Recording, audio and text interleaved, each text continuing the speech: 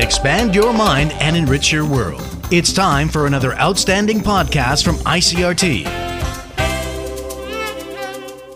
I'm Nancy Sun with the Easy News. The TAIEX opened down 23 points this morning from yesterday's close at 14,336 on turnover of 5.5 billion NT. The market extended momentum from a session earlier on Tuesday to end the day above the 14,300-point mark. The bellwether electronics sector continued to serve as the driver as semiconductor heavyweights dominated the broader market. However, the property and financial sectors came under heavy downward pressure throughout the session after the central bank took steps to rein in speculation in the property market. Products by Fuwan Chocolate are being pulled from store shelves island-wide amid a lingering controversy over the company's former chairman's conviction for molestation and unwanted touching of a female intern. The charges against Shu Fengjia date back to 2015. Shu was convicted the following year, sentenced to 6 months in prison, and stripped of his position. However, the case has recently been revived by netizens, and the boycott is being led by L'Oreal Corporation, while Fuwan products are also being boycotted by Kwai Kwai, Mr. Donut, Carrefour, and Family Mart. Reporters Without Borders in Taipei has awarded Apple Daily founder Jimmy Lai the special prize at its 2020 Press Freedom Awards.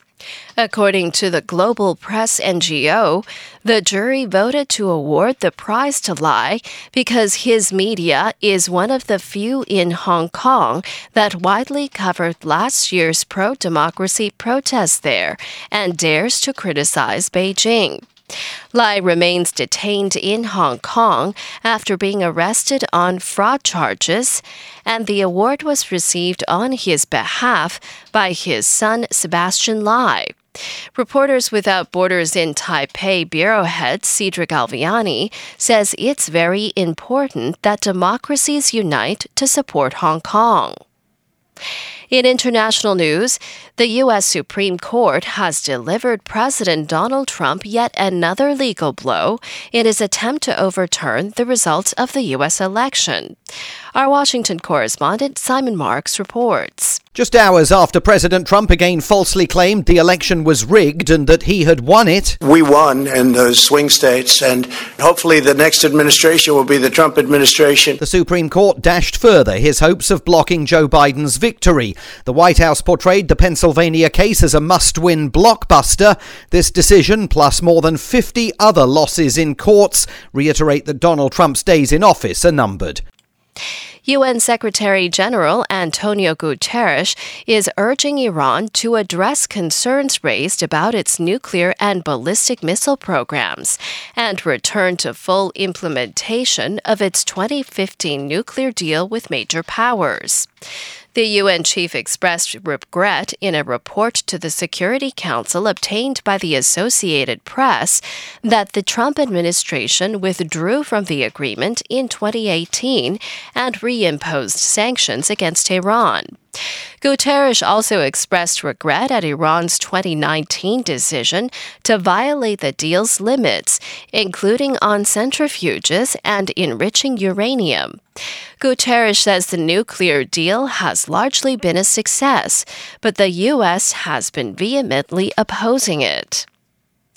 And Mexico plans to begin vaccinating its people against COVID-19 at the end of the third week of December, starting with health workers.